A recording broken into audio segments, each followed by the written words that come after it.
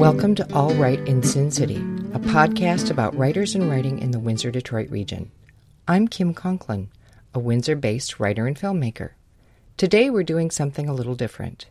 We have a wide-ranging, extended conversation with M.L. Liebler, an internationally known and widely published Detroit poet, university professor, literary arts activist, and arts organizer. M.L.'s work has received many awards. In late 2018, Heaven Was Detroit, an anthology about the history of the Detroit music scene he edited, won a PEN Oakland Award. Recently, we sat down in his office at Wayne State to talk about the book and how it came to be, and also about the music and art scene in Detroit over the last 4 decades. During the conversation, you'll also hear some excerpts from the musical performance of Heaven Was Detroit, performed earlier at the Aretha Jazz Cafe at the Music Hall. Now, here's M.L. Liebler talking about Heaven Was Detroit. In December, I went out to San Francisco. Very honored by that. Had no idea. It came through the press versus they didn't. The press emailed me and said, you won this PEN Oakland Award. And they want to know if we want to take an ad out in their program. And I'm like, wait, what? And, I don't know if they do know what that is, but it's pretty prestigious. It's the Josephine Miles Award, blue collar, known as the blue collar pen. And, so that was the first I heard of it. I mean, they never really contacted me until I got more involved and started wondering, like, well, is this real?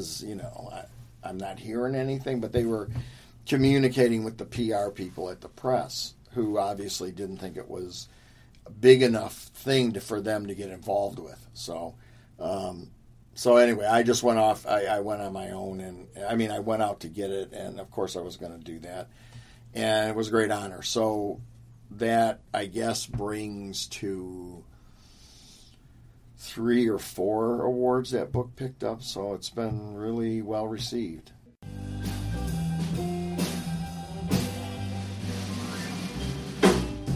From the first part of Peace in Sections by the great Detroit poet Al Young. He writes, "Every time I watch standing in the shadows of Motown to hear veteran jazz pianist Joe Hunter morph into the prime keyboardist of the Funk Brothers, I have to smile. While this brilliant jazz-rooted section built a fire under singers like Marvin Gaye, the Supremes, Gladys Knight and the Pips, the Contours, Stevie Wonder, Junior Walker and his all-stars, Martha and the Vandellas, Motown stars sold more records than the Rolling Stones, Elvis Presley, the Beach Boys, and the Beatles combined. From, say, 1915 to 1945, before it got bebopped or kidnapped, as lovers of traditional jazz or swing might put it, jazz had become America's pop music. You danced to it, socialized to it, and it was in 1940, Detroit, probably at the Greystone Ballroom, when Diz and Bird were playing, and Diz looked out over the audience and saw everybody dancing and having a really great time, that he realized that something was happening in Detroit.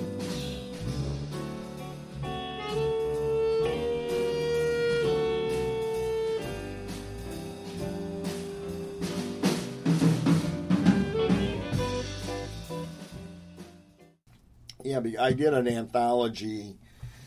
It finally came out in 2010 from Coffee House Press in Minneapolis.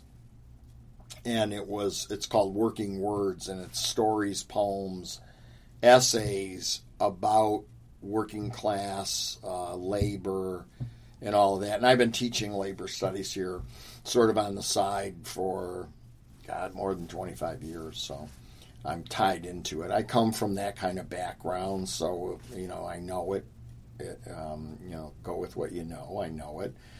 So I don't write all my stuff related to that, but, there's a certain amount of each book that I do that has, stuff that connects to the working class. So, so to get that particular award, it was just incredible.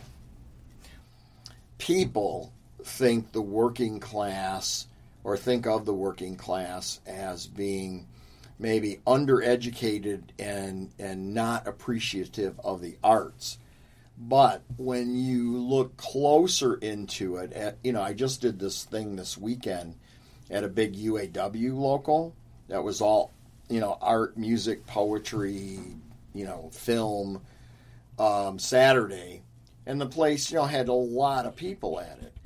And I started noticing that years before, every year since 91, I've been having or hosting and putting on the annual Bernard Firestone anniversary or tribute reading. Bernie Firestone was a famous labor leader in Detroit who actually was going to come and teach in our program when he retired. And just before he retired, he was assassinated by a disgruntled retiree behind his desk. So, and we were all, he's pretty well known in labor community, so people were really excited about that he was coming here. But then it was such a shock in the whole city because everybody knew Bernie. He was also interested in theater and poetry and music and singing and, the arts and labor. Really has a richer history than people would generally think. And he was all of that. So we started putting on this labor arts thing every October in conjunction with the long-running National Labor History Conference that Wayne hosts in October. The class that I teach and have taught, the subtitle of the class has always been Labor Through the Arts, because it was created by a humanities department professor many years ago, whom I know. So I used to teach that class, so I knew a lot of that sort of thing. So the idea is to let others know that the arts is respected and is pretty prominent in a lot of things. And going back to that thing we just did, those are all UAW, many of them UAW members or other union people who, come to the program. I guess what I was going to say is back when I first started this thing, and it was during the newspaper strike, actually, 95 or something, 96, when we had the Journal. I don't know if you remember that, the Detroit Journal. But somebody did a big article on me, and immediately two places reached out to do stuff. Interestingly, one was the Detroit Opera House, and then the other people were labor writers, union people, who wanted to create a festival, annual festival of labor writers, people who worked in factories and stuff, but who wrote poems or songs or whatever. So they reached out to me, and we started what was called the Worker Writer Festival, which we would hold in different union halls once a year. And I have to tell you, I myself doubted that concept because, well, not doubted it so much, but they set up the first one. It wouldn't have been my choice or idea, but they set up the first one on a Saturday night. I think it was like, in May, so it was like a warm night and a Saturday to boot, and something like 7 to 11. And I thought, nobody's going to come to this. I mean, who's going to... That's the worst time to have a poetry event, is a Saturday. A Saturday at the Union Hall? I mean, you can't get those people to come there for meetings. Poetry, you got to be kidding. Well, anyway, we did it. And you know what? The place was filled, packed. I walked in thinking, okay, I'll go to this thing. I'll be one of the people there. And the place was packed. And all these different workers got up to read stories and poems. Maybe some sang a song, I can't quite remember, with guitar. but lots of poems. And it was the most amazing thing I'd ever seen, because I do like not expecting things and then it turn out like that. So I have that kind of problem, I guess. But I was so amazed at that. It just blew me away. And then we started publishing an anthology of the workers in the UAW and other, I think Teamsters were involved, poetry by their members. And then they would read at the annual event. And that went on for a long time. It doesn't exist now, but it did, because this was back in mid-'90s. So that also showed me, who, kind of thought I knew everything, how important it is. And then I had a friend who worked here. His daughter actually just made a Detroit film. She doesn't live here, but she's a filmmaker. And I don't know if you saw it advertised or whatever, but it's called, I think it's called Detroit 48202. And she followed a friend of hers from her childhood, because she grew up right around here, and he was a mailman. So she followed him on his route, interviewed people, put a lot of Detroit history in about the city and how it's declined and what it was. And anyway, her father was a good friend of mine here, and he was from the working class.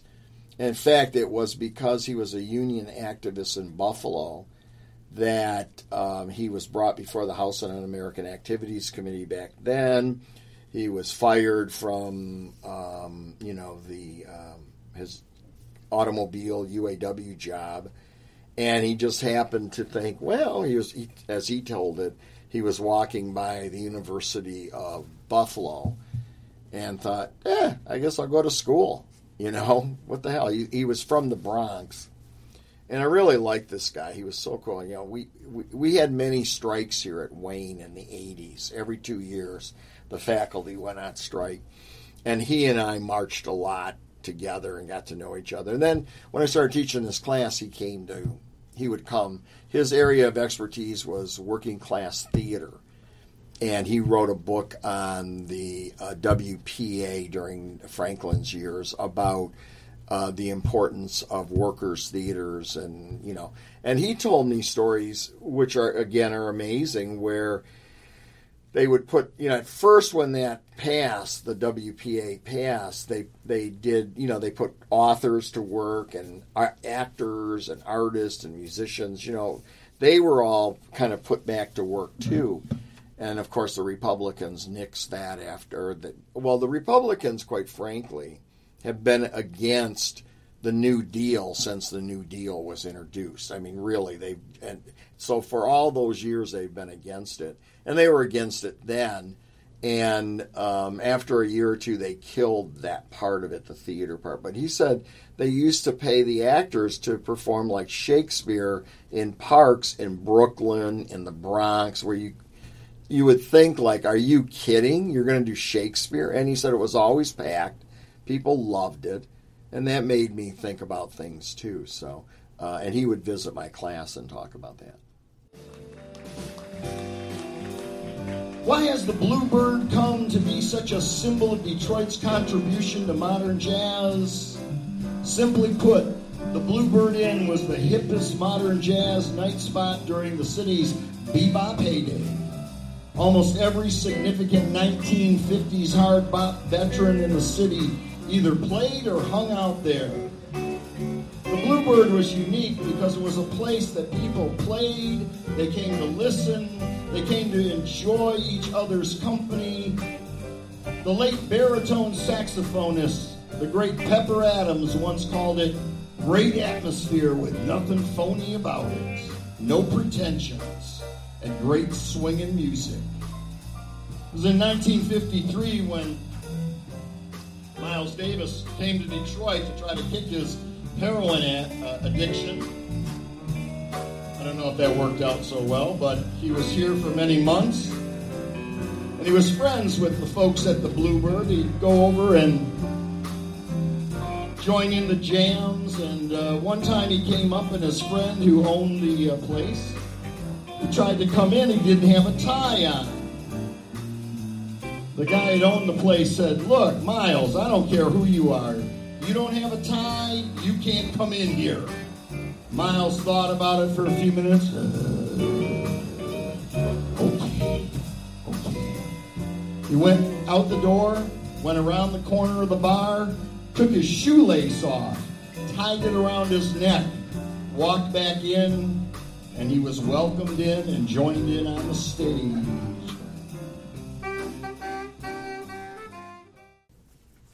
The music history of Detroit also is a very blue-collar kind of thing, especially in the early years, or even maybe the later years, but in the early years of jazz and blues in particular, those musicians, most of them came up either with their family or themselves, like John Lee Hooker, to work in the car factories. And then they would work in the car factories, and then when they were, at night or whatever, off duty, they would go play bars and that sort of thing. So a lot of the musicians are part of the Great Migration up here, which, they're coming from a blue-collar background, and many of them, slid right into blue-collar type jobs. So, and that's what they did until whenever. I mean, Yusef Lateef came up here. Pepper Adams was here. There's just so many of the jazz people, and then many of the blues people came through that method. And then actually many of the Motown people have Southern roots as well. They're younger than some of these other ones I'm talking about, but they had Southern roots too. So, in a general sense, and I think maybe that's what makes Detroit music and Detroit art and Detroit poetry, but art too, so unique. It's kind of born from a different source than other cities might have. So people who are painters and poets and actors and other kinds of writers. I mean, you're in Detroit. You really have to work hard at it to sort of rise above the general popular culture of things to be successful, or at least to get your stuff out there. And I think, I was thinking about this too. I mean, one of the things that I've always done, and my goal had always been, coming from the working class, is to kind of make people aware of that, poetry and stories and writing exist, and people don't have to have a PhD to get into it. And, that was always my clarion call, so to speak, even, from high school on. But finally, I got an idea in the 80s down here. I was, teaching here. But I was also working with the Poetry Resource Center of Michigan, which was sort of the Detroit Writers Guild of its day, only it was statewide, and writers belonged to it and that sort of thing. And, they had fallen on hard times only because there was no art scene at the time, but they did get a grant from the Michigan Council for the Arts back then, and they got what was called an Arts Project grant, which was a yearly thing to keep them afloat, because they don't really have much money coming in other than minimal $10 memberships or something. They were saying, we got to raise some money, And I thought, okay, well, here's an idea. Let's take a bunch of poets and, a couple of really well-known down around these parts or on this local scene musical acts, groups, which was kind of like in that punk new wave era. And Elvin's, I don't know if you ever knew about Elvin's, but that was where Tony G's is now, which is a restaurant down in the north end. That was always kind of like a place where there was concerts and jams and community things. And actually, back in the day, it was like one of the best delis in the world. Everybody would go down there to get deli sandwiches, including, like George Clinton from the Funkadelics. He was there all the time. Kenneth Cockrell, many of the iconic Detroit people, lunched there, and the food was great. But anyway, but we used that place for different stuff. So I went to them and I said, I got an idea. I want to do this benefit. And I'm going to have X number of poets read, like little short 5-minute segments, and we're going to get everybody involved from all the different types of poets and poetry scenes in Detroit. This is 87.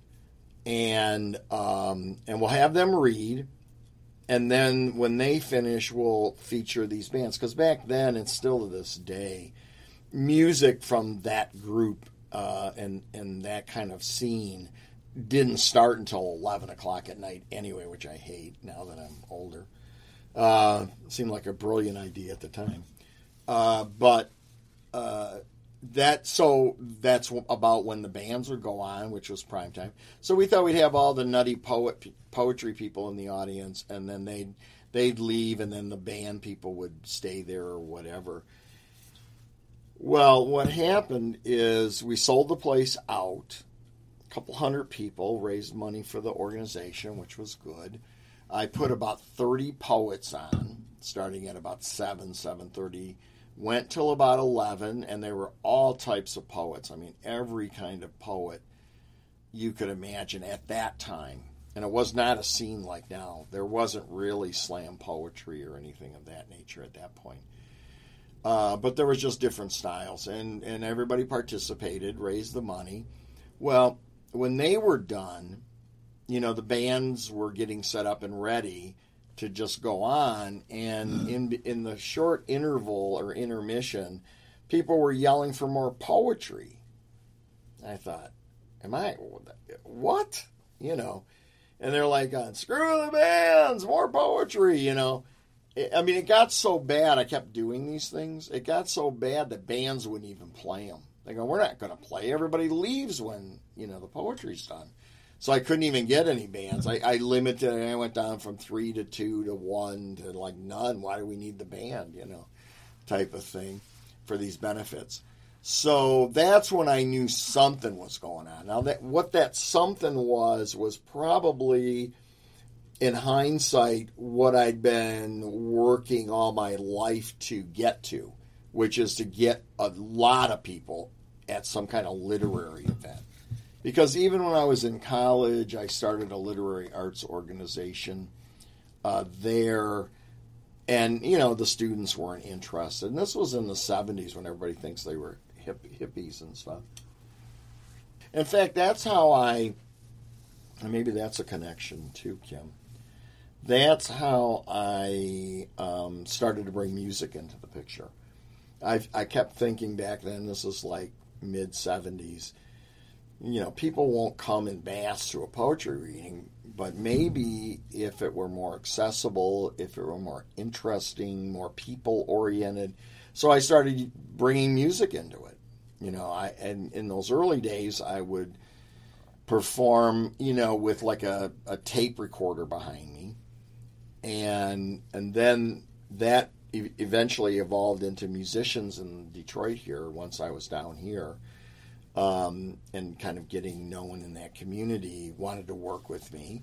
And then one thing led to another, led to the Magic Poetry Band, led to, years of doing that sort of thing. And actually, after the Magic Poetry Band got started, which I think was around this time, 87, 88, we started being kind of poetry music at these kind of benefits, various benefits, because we used to have benefits against apartheid, benefits for So Sad. They were the mothers, mostly mothers of these Detroit kids who were killed by gun violence, and they had this organization called So Sad, and we would raise money for them. We raised money to get Mandela free, and then with the thing I did here was called Rock and Read. Then we got the idea, like, okay, this is cool to raise money for the literary organization, but let's really help the people down here, because it wasn't like what you see now. And, in fact, it's still there, but the Methodist church down in the corridor there has been and is a homeless shelter and feeds the homeless. So we started raising money for them at these events, and then it became Read and Feed type of thing. And that's what I don't think we went back after we started that to Rock and Reads. I think it was Read and Feeds from there on out, which probably we should do again, But when we used to do the Apartheid and the So Sad, they were all, 24 hours straight. And it was like we would, take turns and go somewhere at the place we were doing it and sleep and a little bit and then come back down and host them. And then we had the poets coming in all night, until, I don't know, 11 the next day or something like that. But we had a lot of people. Bishop Gumbleton came and John Conyers came and read something. And so we got a lot of people like that from the community as well as, lesser known poets and stuff. The next section of the book deals with the blues. And we do a few pieces from the blues. A few of the essays in there. We're not going to do Son House tonight. So we're trying to keep it within reason. But we're going to do one from an essay written by Marcia Music that we've actually performed on the stage with Marcia. And she writes in her essay about her father, Joe Von Battle was the sole producer of over 75 albums of sermons and songs by legendary Reverend C.L. Franklin, the man with the $1 million voice. He was the first to record that $1 million voice of Franklin's daughter Aretha and produced her earliest gospel records. He also produced records by John Lee Hooker. At first, it was at the now iconic United Sound Studios in Detroit, but that wasn't a singular achievement because Hooker would record with just about anybody. He could put his voice on tape. He would record under different names if he was allowed to get on to a recording. Like John Lee Booker, John Lee Hooker, John Lee Tooker, John Lee Cooker, anything that would get him on there. But he hung around Daddy's store and the backroom studio, and sometimes he slept on that old vinyl couch in the back. Sleeping on that old vinyl couch on Hastings Street at Joey.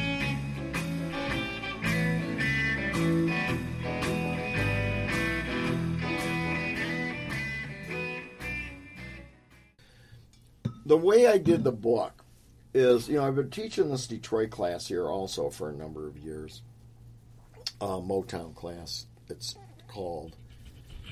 And and I've always been into music and, knew about music and all that sort of thing.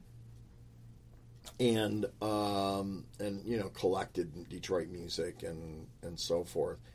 So what happened is I wanted to do a book that originally was going to be kind of like working words, poems, stories, and essays about Detroit music. And the Wayne State Press wanted, I can remember when, it was like a gray November day, and the editor of the press came over to see me, and first off, I offered it to them, and they said, we really don't have time we're not interested in that kind of project. Well, then I went, and U of M was interested, and I just said, look, if you guys want this project, I will do it because you're kind of my publisher, but U of M wants it. And then they were like, well, don't sign anything. Then they were interested, which was like, whatever. And so the editor came over and she said, and we talked like this, and she said, I really like the idea, but would you consider making it kind of essays? And at first I wasn't. I thought, I don't know that much about, music essays or people who do them.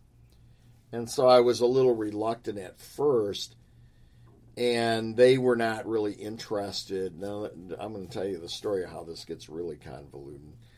So they weren't interested in a literary version of the book, but they thought, would you consider essays? And I thought for not too long, but I thought about it. I thought, okay, I do know a lot of the music writers around the country who have written about Detroit.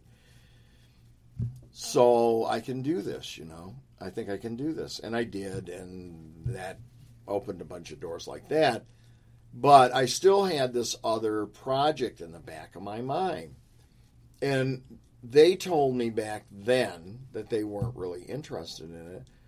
Well, my friend Jim Daniels, do you know him as a poet from here?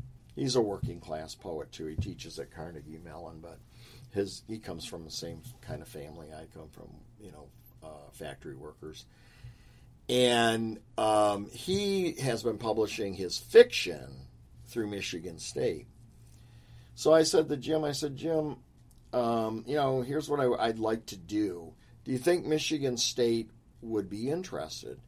And I'd given it to Wayne State, and they weren't interested before. And he asked the editors, oh, yeah, we're into it. We want to do that.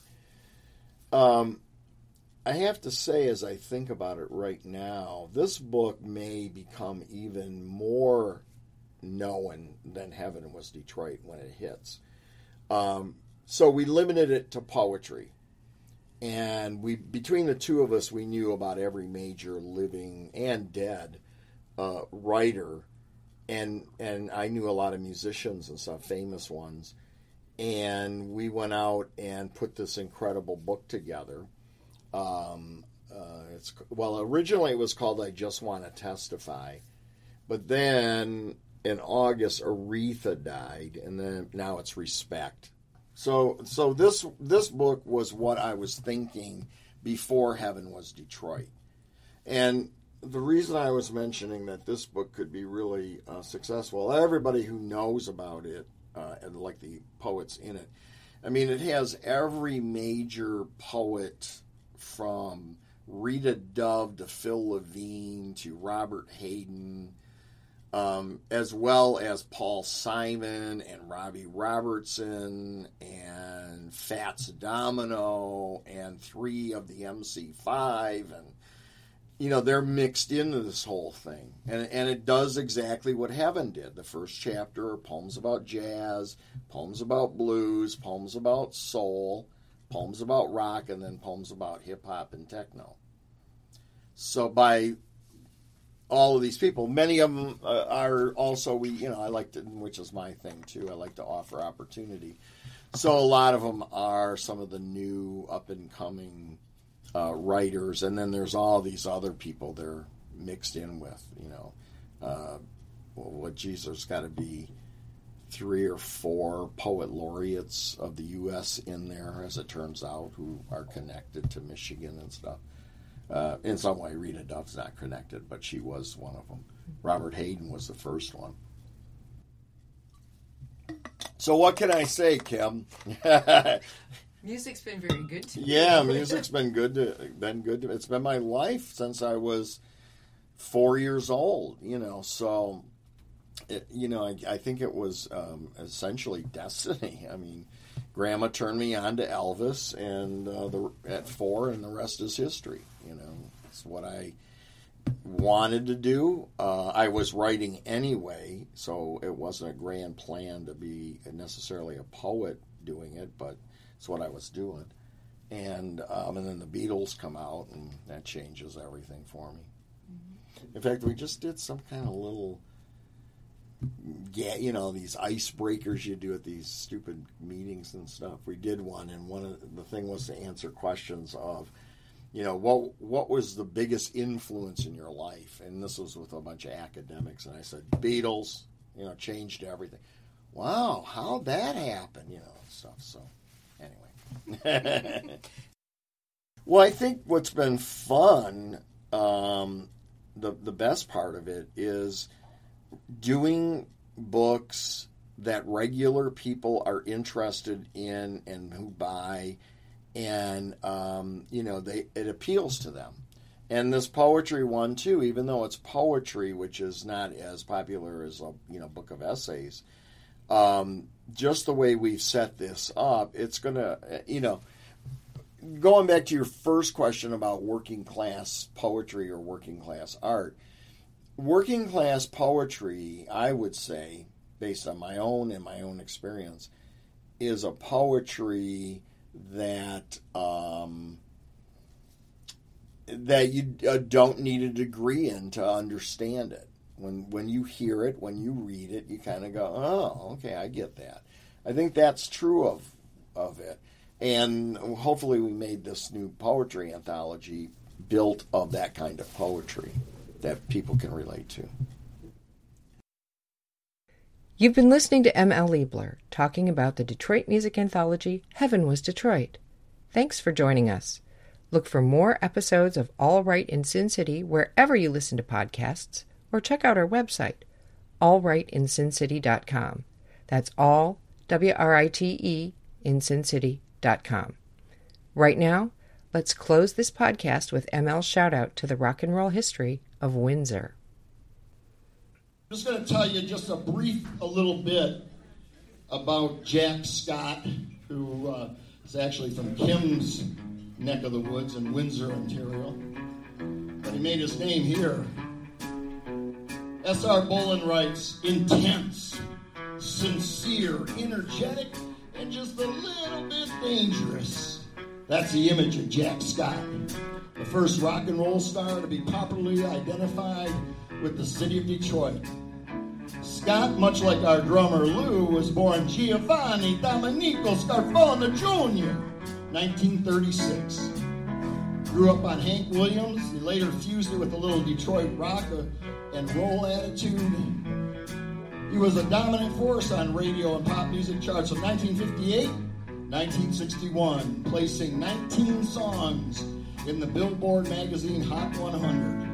And unlike many rock and roll pop stars of the era, Jack wrote his own songs and his own lyrics, and they were genius. Just check this out here. The way you walk is just the way I walk. The way you talk is just the way I talk. The way you smile is just the way I smile. Touch me, baby, and I go all right. The way I walk is just the way I walk. The way I love is just the way I love. Come on and be my little turtle dove. Touch me, baby, it feels so good. I feel it though I want, I don't know if I should. Touch me, baby, it's the way I love. And everybody say, dooby-dooby-dooby-dooby-doo-wah. Dooby-dooby-dooby-dooby-doo-wah. Dooby-dooby-dooby-dooby-doo-wah. Dooby-dooby-dooby-dooby-doo-wah. All right, Teddy boy.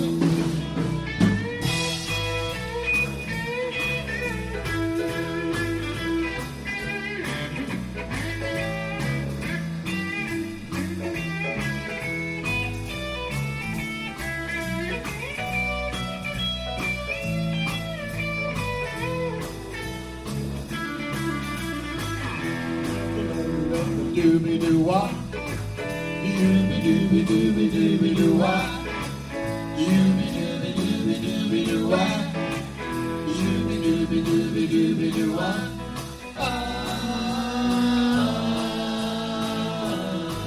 One more verse, here we go. The way you love me got to sour my style. Well, little baby, I will say goodbye. Love me, baby, gotta love me right. You gotta love me morning, noon, and night. The way I love you is just the way I love. Here we go. Dooby-dooby-dooby-dooby-doo-wah. Dooby-dooby-dooby-dooby-doo-wah. Dooby-dooby-dooby-dooby-doo-wah. Dooby-dooby-dooby-dooby-doo-wah.